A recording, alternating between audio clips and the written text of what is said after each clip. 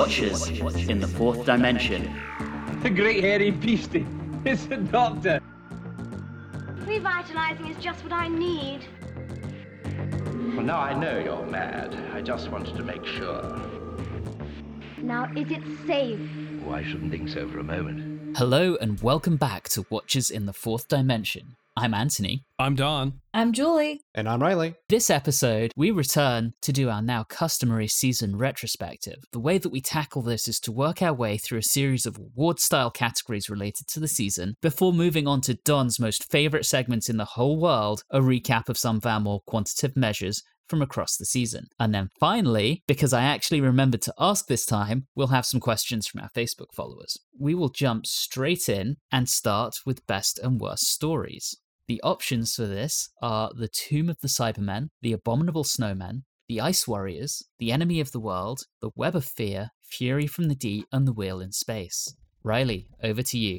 Best story, sorry to be obvious. Tomb of the Cybermen. Classic Who villain, put in an interesting setting. This also could very well be Victoria at her best. All the supporting characters are unique, interesting, and fun. There's Captain Hopper, who can't speak proper American English. There's Klieg, who's the worst negotiator ever. There's Captain, who likes to dress like she's living in Florida in the 60s. And of course, there's Toberman, who sacrifices himself, R.I.P. The direction is great. The plot makes sense. Unlike most of Season 5, no horrible bosses in sight. And it's only 4 episodes long. So, Tomb of the Cybermen, easy. Wouldn't Klieg be a horrible boss?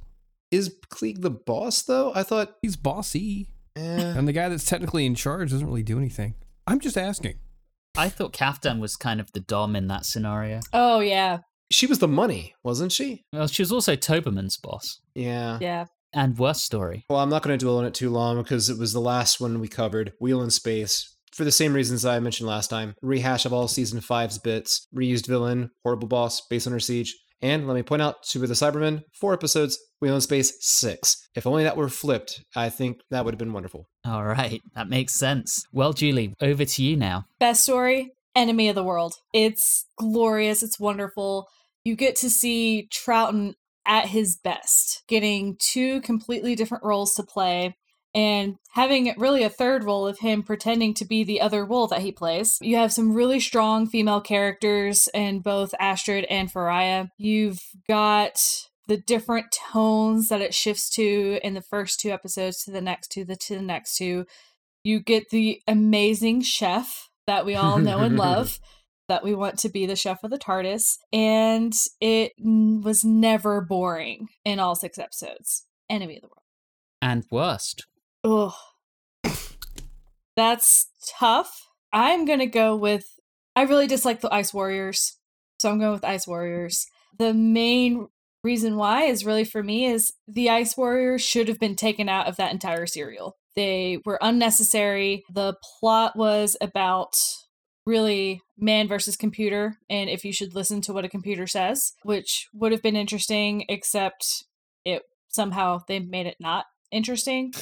The Ice Warriors were just there because they needed a monster of the week. Makes sense. Don, over to you, friend. At least Ice Warriors wasn't the smugglers. Whatever that story was called. Most of my stuff has already been covered, so I don't have to talk much for this. That's awesome. Best story for me was a tie. Enemy of the World, because it's probably the actual best story within this. It does something very different, and it stands out even more because it's in a sea of Base Under Siege episodes. But my favorite is probably Tomb of the Cybermen, for all those awesome reasons that Riley gave a moment ago. For the worst, this was a little tricky because this is not my favorite, but it's not terrible. I don't think there's an actual really bad episode throughout the entire season.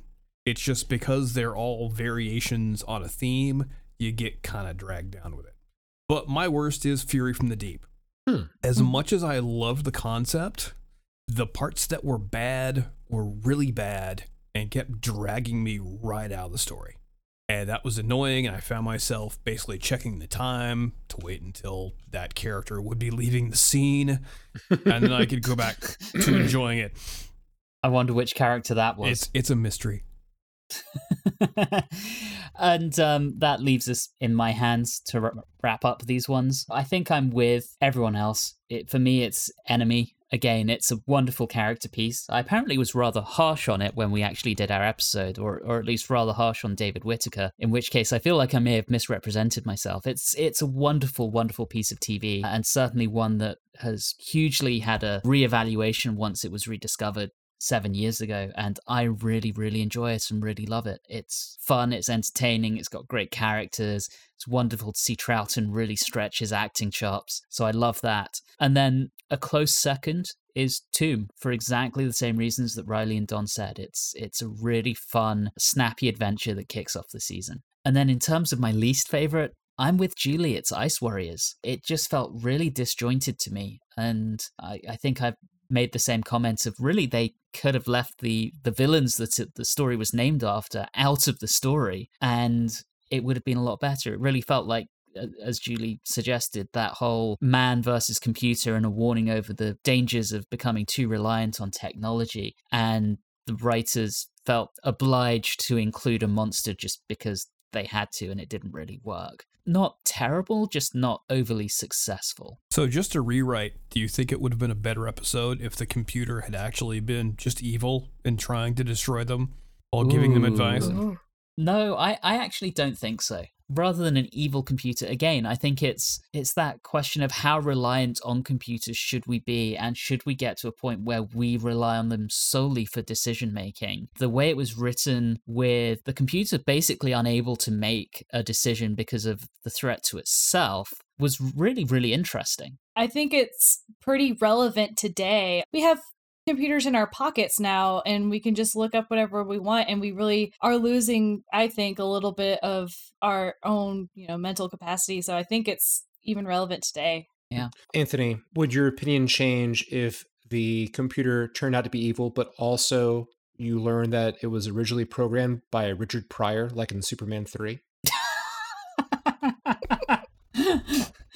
I decline to answer that. But no, I think, honestly, just take the Ice Warriors out of that story and it would have been a lot better. You suck. Thanks. Or that should be thanks. Next up, we have best and worst moments. So there is no shortlist for this. It can be, these two can be anything from the course of the season. So again, Riley, we will start with you. Best moment, Faria slapping the hell out of Binnick right before she died. The acting was great in that moment. The death was tragic, and she went out strong. It was impressive. And what got me is, for a sci-fi show where literally anything can happen, from like freaking Monopteras flying around, her slap I was like, whoa, like, okay, that was cool. That was like a great emotional hit. And it was just amazing. Yeah, and I considered that at the time period, 1968, I'm sure that the racial context in that scene may have ruffled some feathers, perhaps. And I find it really interesting that just 10 months later, Kirk and Uhura kiss on American television on Star Trek. I think it would have ruffled fewer feathers in Britain than it would have in most the US. likely. But, yeah. I mean, even so, yes, there probably would have been a few people whose noses were put out of joint by that. For worst moment, I had difficulty with this because I didn't want to hit on something I had recently criticized. And since we did Wheel of Space last, it carried over so many bits that I disliked from previous serials. So I looked in another direction, completely different direction. And I'm going to go with the animation of Jamie in the standoff in Fury from the Deep, where despite the terrifying Lovecraftian blob monster lurching towards him and the Doctor, he just casually wanders down a hallway like he's a house guest trying to find a door that leads to the bathroom. It made me laugh uncontrollably the first time it happened. But now when I think back to it, I'm like, man, I really like that serial. I really think that scene would have been amazing. And I think what should have been terrifying and creepy kind of just had all the air taken out of it there, because the animation could have just done something better there. Fair enough. All right, Julie, over to you. Best and worst moments. Some difficulty here because there were some things that I thought about that don't fit any of our categories. So I'm going to put them in these categories because they don't fit anywhere else. Best moment. If I'm not going with an actual moment, it's the costuming throughout most of the season. I love the costuming. The Ice Warriors, Enemy of the World, even Wheel in Space. I thought that it was all on point and it was amazing. But if you're going to force me to choose a moment, I will go with the beginning of The Abominable Snowman when they're having their interactions, like Jamie, Victoria, and the Doctor on the TARDIS digging through his trunk trying to find something, and he finds the bell. I love those character moments when we get to see them interacting with each other, and he tells Jamie, no, not the bagpipes. Worst moment? I'll actually choose just a moment. It's any time that Robson yells or Victoria screams in Fury from the Deep. Fair. I don't think that needs an explanation. Yeah, we'll give you that. Yeah. All right, done. Best moment, really difficult. There were a lot of good ones in this season. I went with the Doctor talking to Victoria about bringing his people back in his mind. I thought that was very emotional and heartfelt, and it was just a nice moment between the characters. Also, the introductory museum scene in Web of Fear, really good. Liked the way it was shot, just like the way it was felt. Mm-hmm. Very cool. My worst moment has already been taken, which is literally every moment Robson is on screen in Fury from the Deep until he gets taken over by the seaweed. And then he's tolerable, and yet I still wanted him to die. So just Robson in general. Just Robson in general. That's fair. That checks out. I think of all the bad bosses, he seemed to the most disliked of the season amongst this crowd. I think, and this goes for even the Wheel in Space, if they had started out by showing him as being a much more competent and rational leader, and then actually showing him decline quickly rather than just sucking ass from the word go, I would have liked it better. But instead, it ruined it for me. That makes sense. I see where you're coming from. All right, best moment. Actually, I'm going to...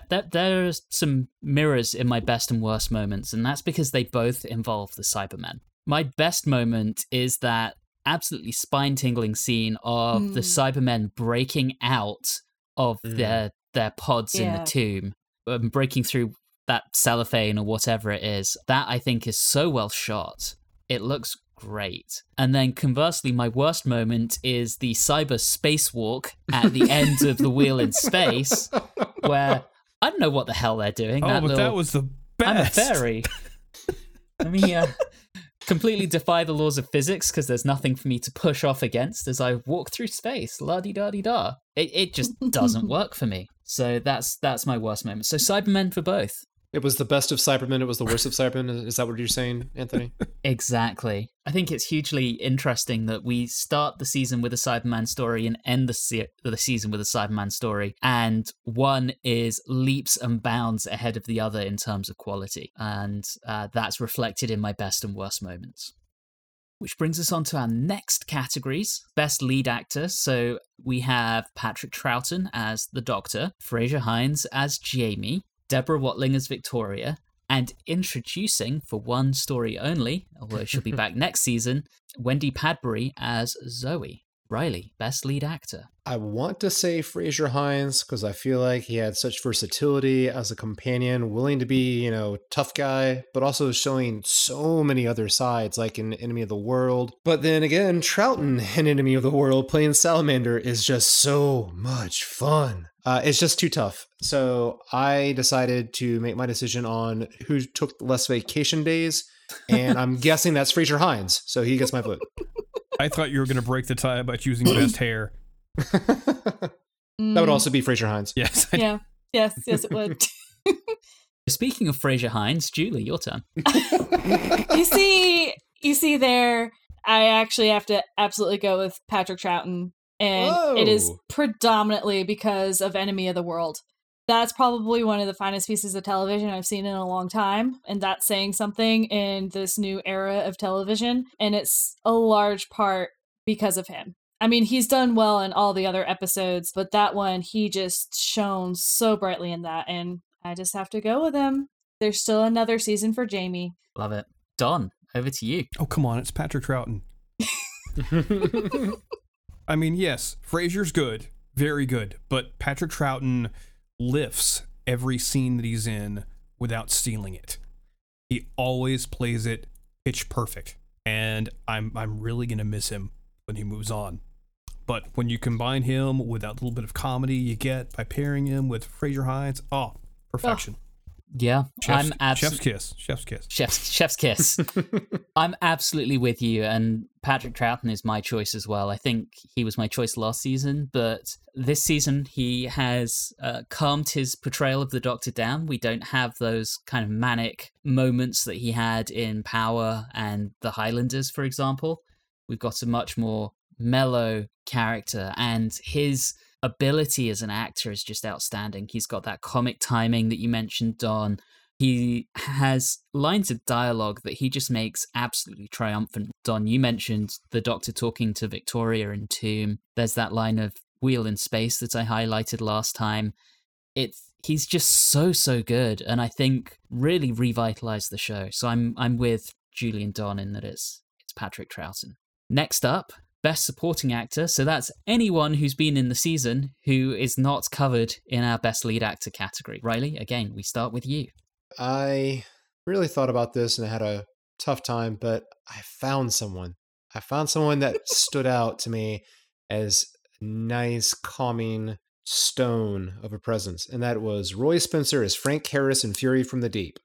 In a season with raspy sounding, possessed Tibetan leaders, slimy henchmen, and loud, crazy bosses, I would like to focus on, and let me underline this, the subtle performance of Roy Spencer. Man's wife gets turned into a seaweed monster. He is alarmed, but he isn't shouting every word. He's just upset, restrained, calm.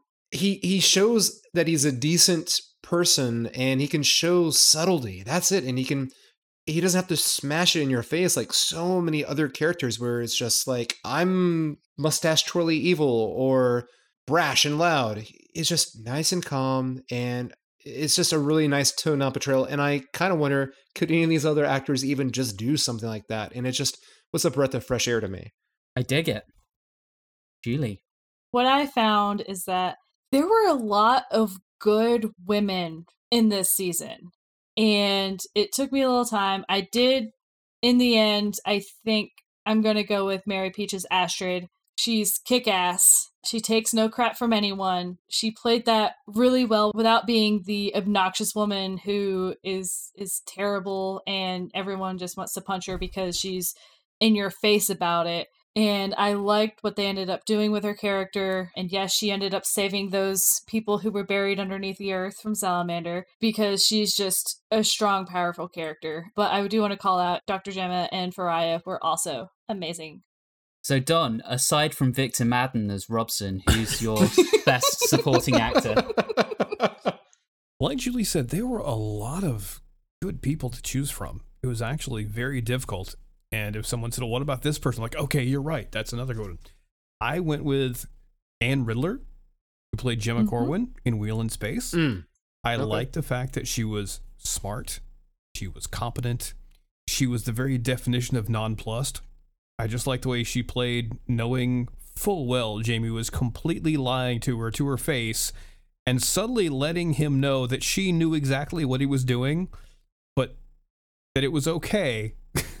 But she'd get back to him later. Loved it. She was great. I liked her a lot as well, actually. It seemed to me like they were really framing her up as a potential companion. My choice for this one, and maybe I'm letting knowledge of what's to come sway me a little on this, but I am going with Nicholas Courtney as Colonel Lethbridge Stewart in The Web of Fear, because he comes into that story and is immediately a calm figure who takes charge, tries to instill some discipline in an army force that seems to be falling apart at the seams in terms of morale at this strange menace that they're fighting in the London Underground. And he just really works for me. It really says something that he's brought back time and time again in the future. And I think that says a lot about the way Nicholas Courtney portrays him. There were others that were very, very close, but I think he's my choice for this season. That takes us on to our next category, which is Best and Worst Villain. The nominations for this one are the Cybermen for the Tomb of the Cybermen and the Wheel in Space, the Great Intelligence and the Yeti for the Abominable Snowmen and the Web of Fear, the Ice Warriors for the Ice Warriors, would you believe? Salamander from The Enemy of the World, and the weed creature creating all sorts of reefer madness in Fury from the Deep. Riley. Best villains for me this season? Oak, Quill, and the Seaweed Monsters. Look scary? Check. Act creepy? Check. Depict stages of decay like any good body horror does that plays upon our universal fear of aging and dying? Check! Trivia, just like all the other villains that were asked to come back again this season, they asked them to come back and they said, nah, we're too good for that. We're going to pass on that. I don't think that's true. I think you're a liar. They had to back out when only Oak said yes.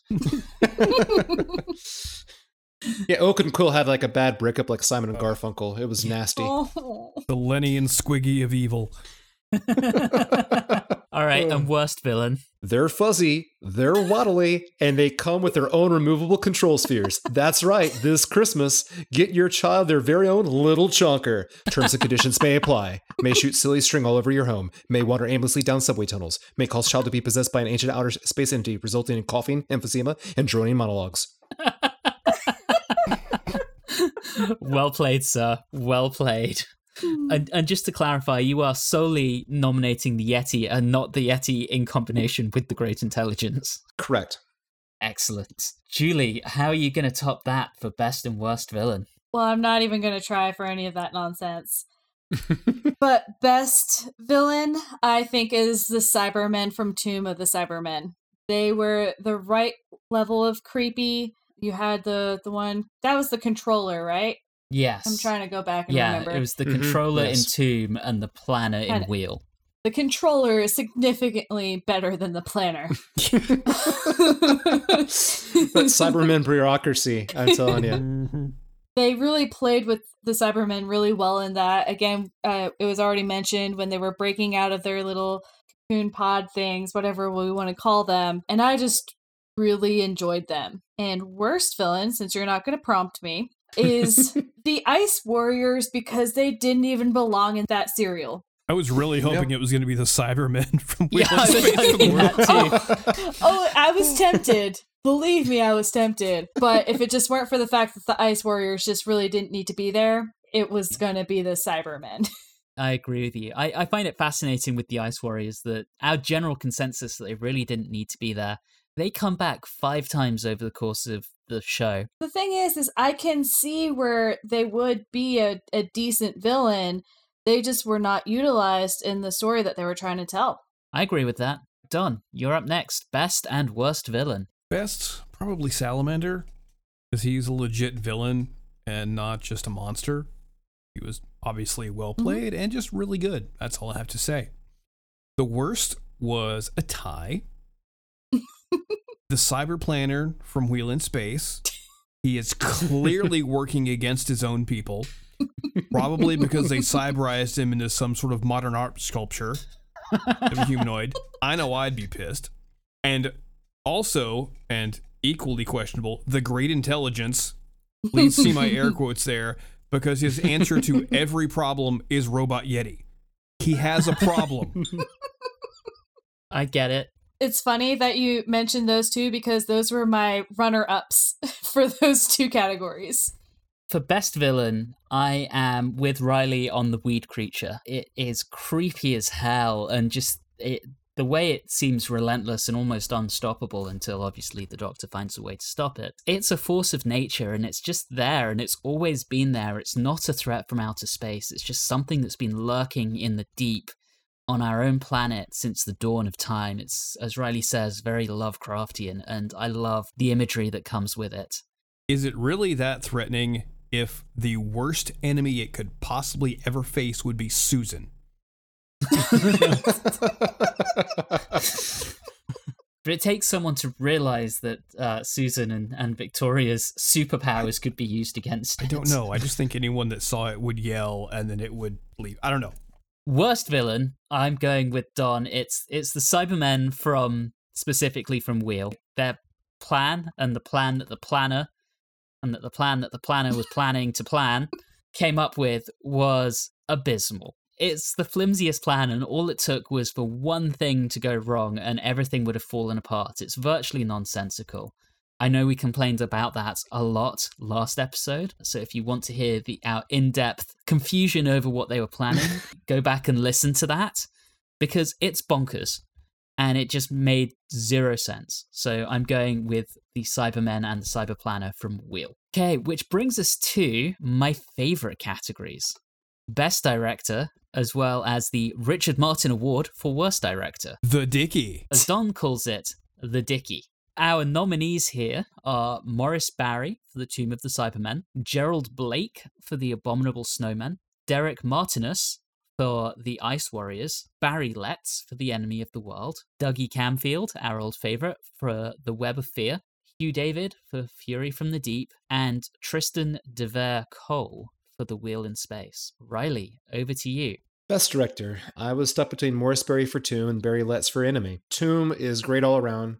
Looking back at it, what really stands out to me about Tomb outside of the famous scene of the Cybermen coming out of their little hive is that when you think about the Tomb itself, all the scenes, all the sets, you have a great understanding of where everything is, like where all the rooms, how they're all connected. And I was like, wow, when I think about so many of these other bases, Under Siege kind of stories and how they're all camped in, I couldn't tell you where one room was compared to another. And so just get that sense of space and understanding of where all the characters are, even when they're off screen, was very handy. For Enemy, I thought that they were very, very frugal with it, but the split screen for doing Troughton as both characters was really well executed for that time period. Also, I was fascinated by that rear projection shot when Jamie is walking back from Salamander's little lair, so to speak, to walk back to Victoria and Astrid in the park. That was just such a interesting choice, and it was enjoyable. And I wonder how he got the money for it. Those are the two that stood out to me. Worst Director, Tristan DeVere Cole. Frolicking Cybermen, yes, we've talked about that. But also, let's not forget the completely bizarre death scene of Kamel Rudkin getting taken out by Cybermats. Not only was the performance weird, but how it was shot was just strange. The whole Wheel of Space has so many uneven choices and tone throughout. So that's my choice for Worst Director. I have a feeling you won't be alone on that one. Julie. Riley, you missed the opportunity to say that the best director was Maurice Barry Letts. No! The hideous mutant creature derived from combining their DNA together.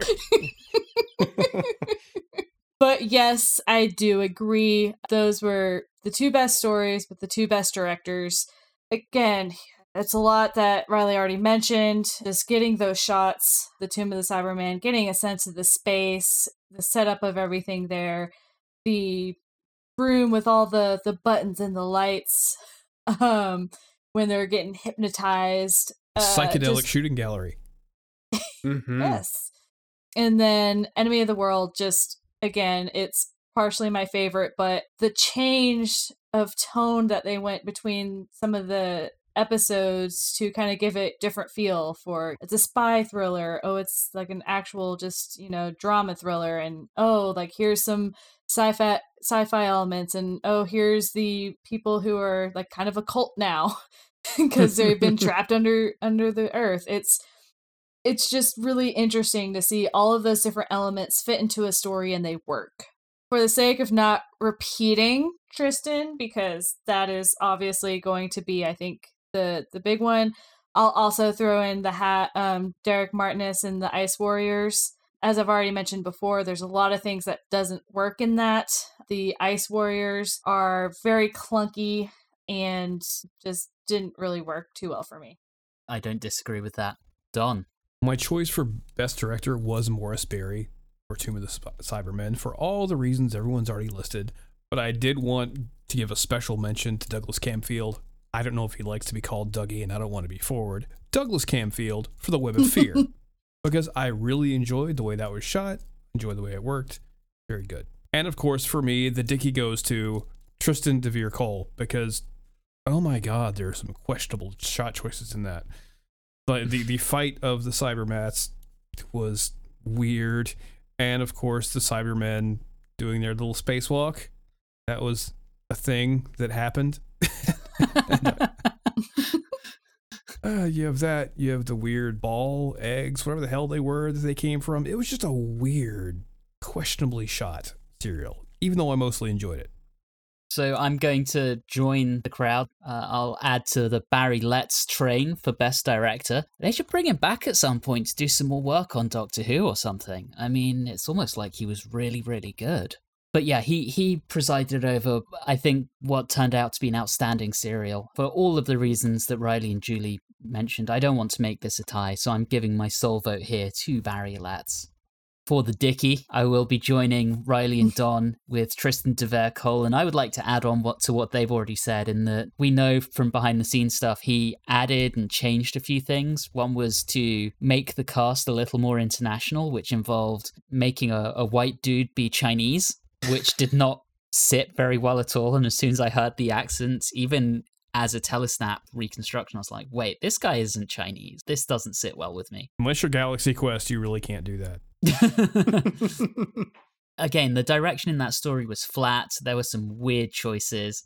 It just didn't work out very well. And I think it could have been better. He proved from the first episode and the atmosphere and the creepiness of that, he can do something good. It just didn't pan out for the other 5 episodes. So he's my choice.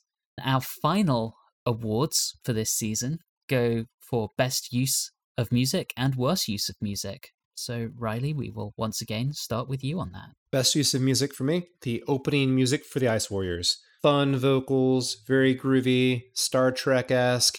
It really sets the stage for what will inevitably end up being a man waiting for a computer to tell him what to do. But when you hear that music at the beginning, you really think you're in for something, and it gets you all excited. Worst use of music, I looked over all of my notes from all season to try to find some place where I made a crack or a negative comment about the music. I could not find one. Since I can't remember, and it's also because it was just stock music and not anyone personally that wrote anything particularly for that episode. And since I didn't like the serial that much, sorry, Dawn, I'm going to go with the stock music that played over the foam lurching towards people in the Web of Fear. Okay, Julie. I'm going to put 2 things in my best music because one is, if not very obvious, it should be obvious to you guys, is the Skyboat song.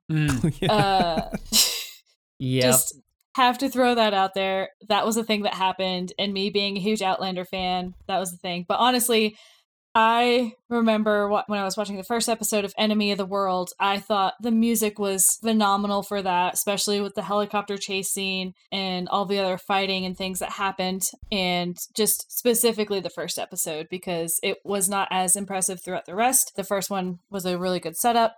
Worst music is actually for me in the Ice Warriors, not the opening, but the weird circus music.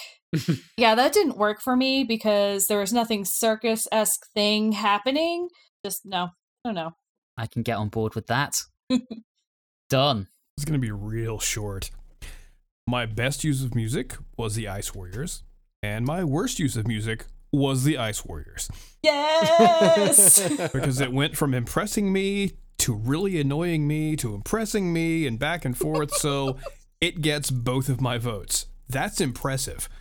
I dig it. Yep. I'm still disappointed on that theme that no one put the Cybermen as both best and worst villains. So, Don, I'm glad you found something to use the exact same thing for best and worst of something else. My best use of music, I'm going with the music in Tomb. It was that bringing back that motif from the stock music that they used in the Moonbase for the Cybermen, that worked really, really well, and I just really enjoyed having that back. In terms of worst music, I'm joining the Ice Warriors train for exactly the same reasons. Again, not necessarily the higher, more enjoyable pieces, like as Riley mentioned, the opening music, but when the music on that story is bad, it's really bad. That brings us to all of our metrics and so on, as well as the season averages and so on for our scores. Welcome back to Number Weighing, kids. For the camp count, we only counted 2 for the entire season. 1 instance in the Tomb of the Cybermen and 1 instance in the Web of Fear. We have a big 0 for the I'll Explain Later count, and only 1 for Quarry Query, which means this is our lowest season so far in terms of our trope counts. Maybe we will see some improvement over there next season. All right, so some averages and so on. All of us rated The Enemy of the World pretty high. Riley, you had it tied for joint top with Tomb of the Cybermen, but for the rest of us, it was the story that we all rated the highest. All 4 of us had Enemy and Tomb as our 2 highest rated stories. Our lowest rated stories, for myself, it was The Wheel in Space and The Ice Warriors. For Don, it was The Ice Warriors and Fury from the Deep. Julie had The Abominable Snowman and The Ice Warriors. And Riley had The Web of Fear and The Wheel in Space. You were and The Ice Warriors was tied with Web, so technically you had a bottom 3. I think for all of us, there was a common theme. The Ice Warriors was not a favorite of the show. That had the lowest story average of the season at 4.5. The highest was The Enemy of the World at 9.13, which is still our highest rated story to date. 9.13. Yeah.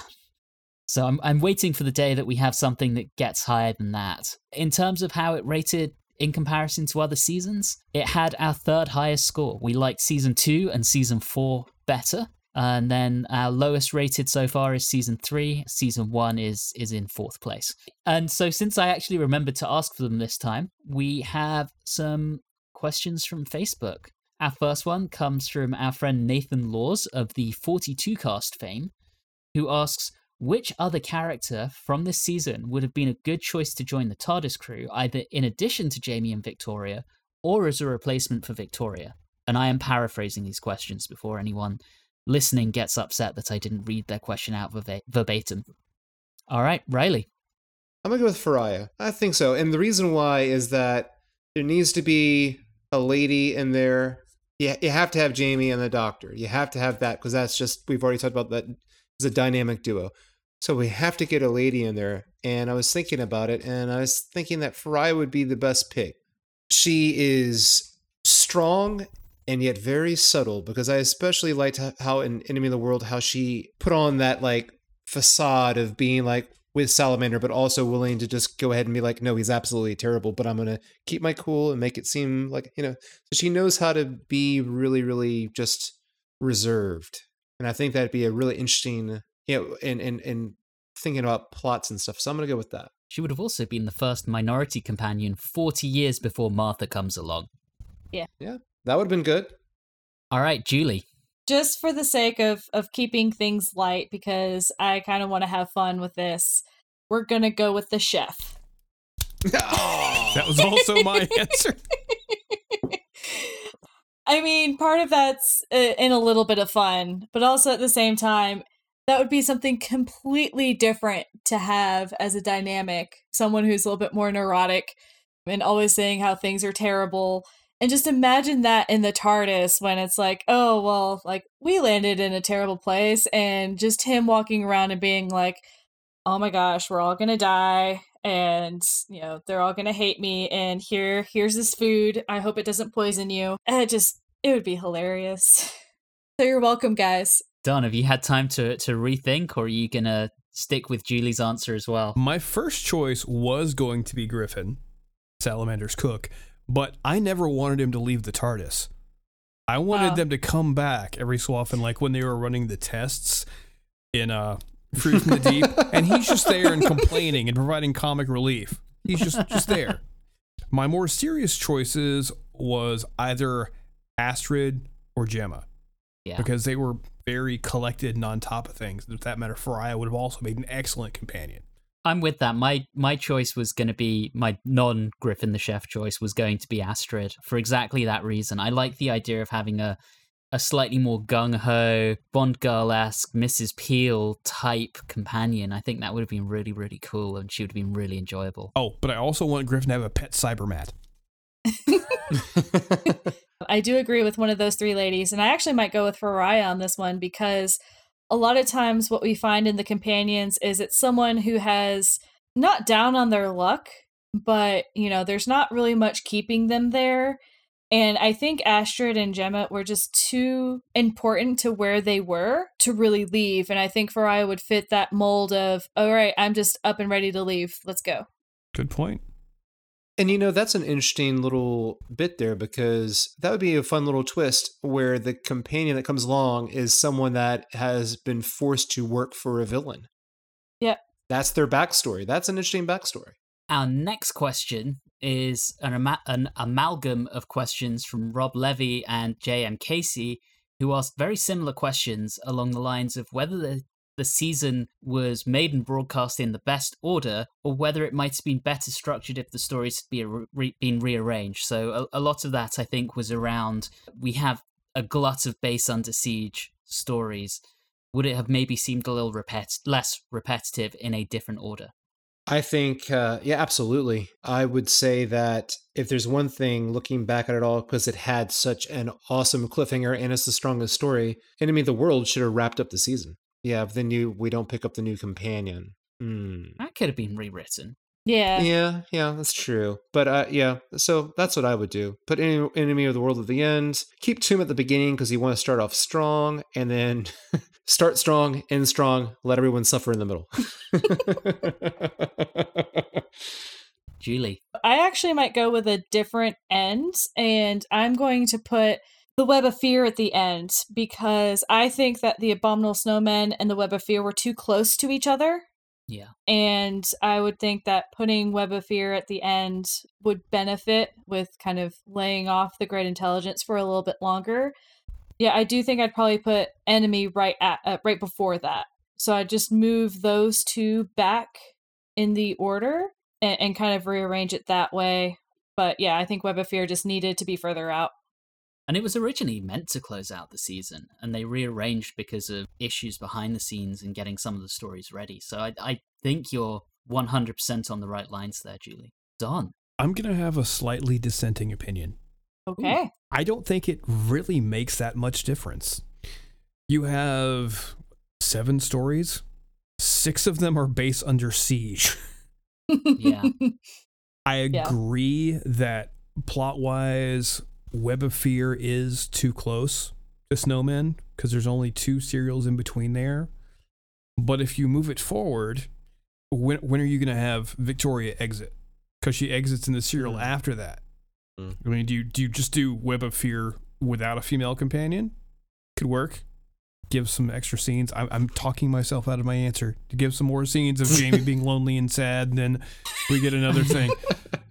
But overall, in terms of mood and feel, you're not going to get a lot of variety just by shuffling the order. I'm with you on that, Don. Enemy of the World is slap bang in the middle of the season, and I think that's the only opportunity for a break, the whole Base Under Siege construct that we get, and I think its place in the middle of the season is pretty much perfect, so it gives that little bit of respite. I kind of get where Julie's coming from with putting Webb at the end, and I think it probably would have been rewritten so that Anne Travers would have joined the TARDIS crew in that scenario instead of Zoe. I think Victoria would have stayed being written out when she was. So I think that could have worked, but overall, yeah, I'm not sure it really would have worked out the same way if it had been rearranged. So I'm going to agree with Don. I do want to ask a kind of follow-on question. I don't think anyone's really watched these out of order except for Don with Tomb in the past. Do you think this season really suffers from being so repetitive? And I think the reason it was so heavily repetitive was they were trying to get a syndication deal from the US, and having a fairly standard plotline kind of helped with that at the time. If I were watching this in the 1960s, where I have a full week between episodes, and I'm not having to binge it and hurriedly take notes to record something about it, I probably wouldn't have noticed it as much. In fact, I think because you've got different characters, different monsters, I think at the time, it probably wasn't heavily criticized for it. It's only now where we actually have the luxury of being able to go back and watch all these stories in some form or another that you can kind of go, wow, they're really sort of playing the same song with some variations every time. But all of them, even the worst one, they're pretty good. They're watchable stories.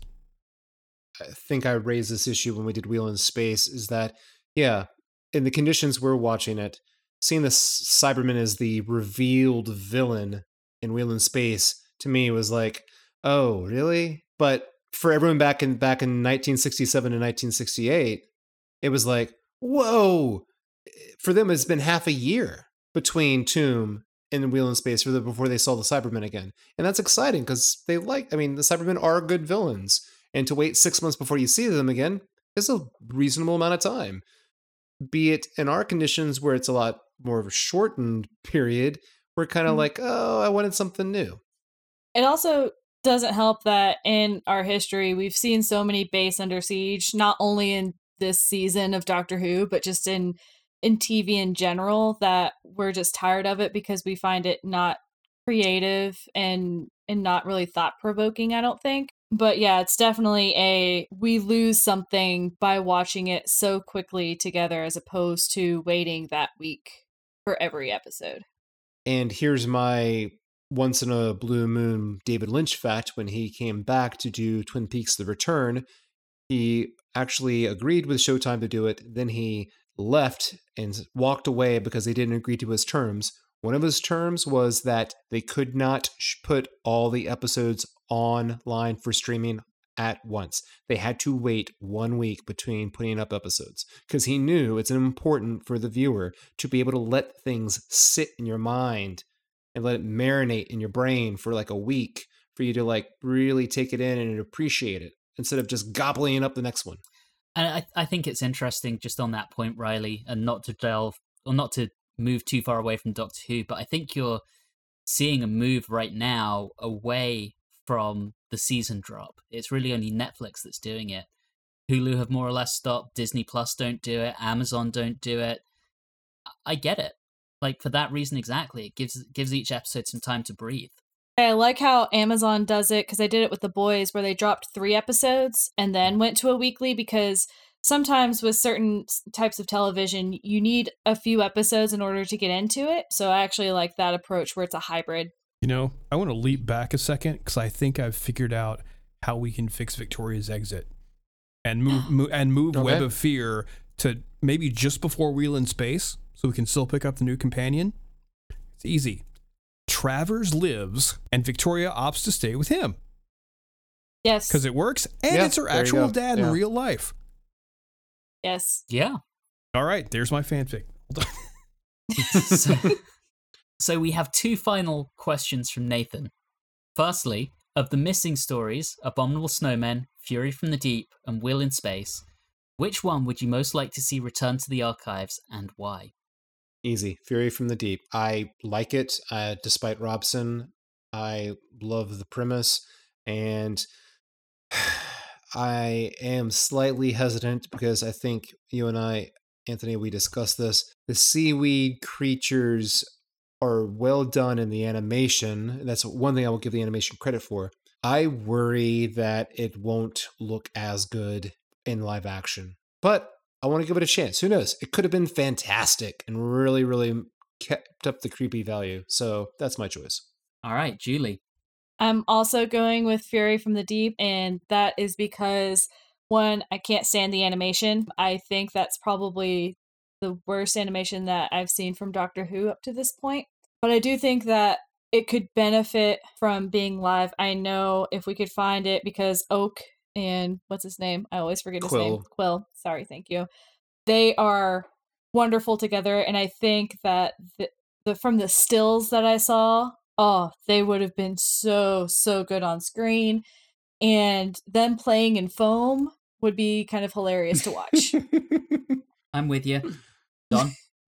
I'm the same. I mean, even though I wasn't as courteous to Fury as everyone else was, I would love to see it back for those same reasons. And if any of the others were returned to, I could not be disappointed. Any of them would do. Yeah, I would love to see any of them for exactly the same reasons, but my top choice, bearing in mind beggars can't be choosers, but it would be Fury as well. I think there were so many scenes that were so eerie and creepy, and the few scenes that survived, such as Oak and Quill gassing, that whole scene, gassing the wife, that was so creepy, and I would love to see how much of it was done that well. It's very hard to judge that story because of the fact that it was almost entirely missing. I want to know how well in live action that on the coast scene would have played with Robson just staring out into the Yeah. There was, that right there, and then walking into the ocean. That was a wonderful piece of understated horror. Okay, and our last question, also from Nathan. Do you think that the measures to reduce costs by making more 6-parters and fewer 4-parters hampers the viewing experience? And is the payoff of having some of the spectacle, such as the chase scene in the first episode of The Enemy of the World, worth it? So it's a pro and a con, and it depends on the writing. Mm-hmm. If you can have someone who can write a 6-parter and do it well, such as what happened in The Enemy of the World, then it works out perfectly. They're able to get those big shots, and they're able to stretch the budget a little bit better because they're reusing sets and things of that nature. If the writing is poor, or if they decide to throw in monsters where they're not needed, such as what happens in the Ice Warriors, then yes, it has some issues with having those 6-parters. So honestly, it's less about, oh, we're going to make it longer so we can save some money, or oh, this. It's, can I write a 6-parter that actually works? Don, I know you have some strong opinions on this kind of thing. I think my thoughts have really been covered. It just depends. I mean, that whole thing about the 6-parter is, do you have enough plot to go around and to keep it interesting? I mean, even though the first episode of Wheel in Space is one of the best of that serial, it's pure padding. You get them on that spaceship, and then you're waiting around to the point to where they can point the gun at them to show it's going to blow the thing up. I mean, if all else fails, just throw in Robot Yeti. There's your solution for 6-parters. I think Don was hitting on it right there. It's the writing, and the trick there is that if you need to do 6 episodes and you don't have enough plot to cover, then just give us a whole bunch of little character moments, like the first episode of Wheel in Space, which is basically just the Doctor and Jamie dealing with the loss of Victoria, and then both of them kind of like having this little moment of like, not like we got to investigate this, and that's like the main focus. It was more like they're kind of investigating, but like, oh, I'm going to just take a rest or get something to eat or something. It's make it like a sitcom bottle episode where we just explore the characters. That would be a lot of fun instead of trying to concern ourselves with moving this plot along if we need to have it cover 6 episodes.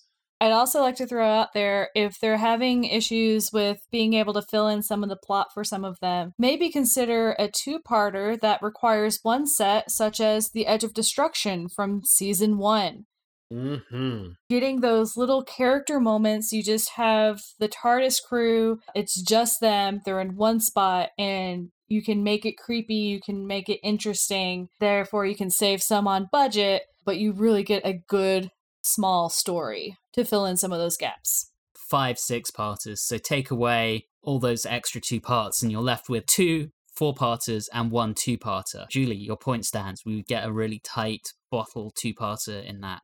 I would just dig a 1-parter of the Doctor and Jamie in the TARDIS just sitting down drinking some scotch. Yes. With the company of Griffin the chef. Yes. Yes.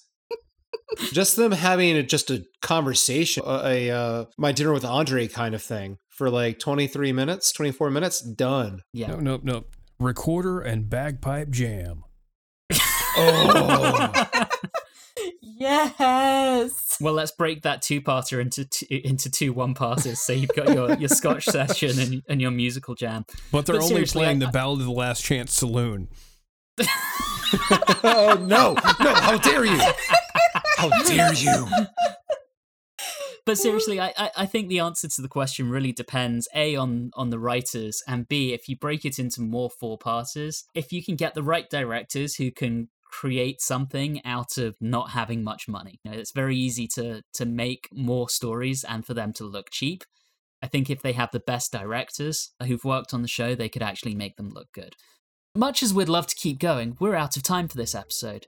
Next time, we will be back as we kick off Season 6 with a story that's excitingly titled for any BDSM enthusiasts out there. It's The Dominators! In the meantime, thank you for listening, and have a good one.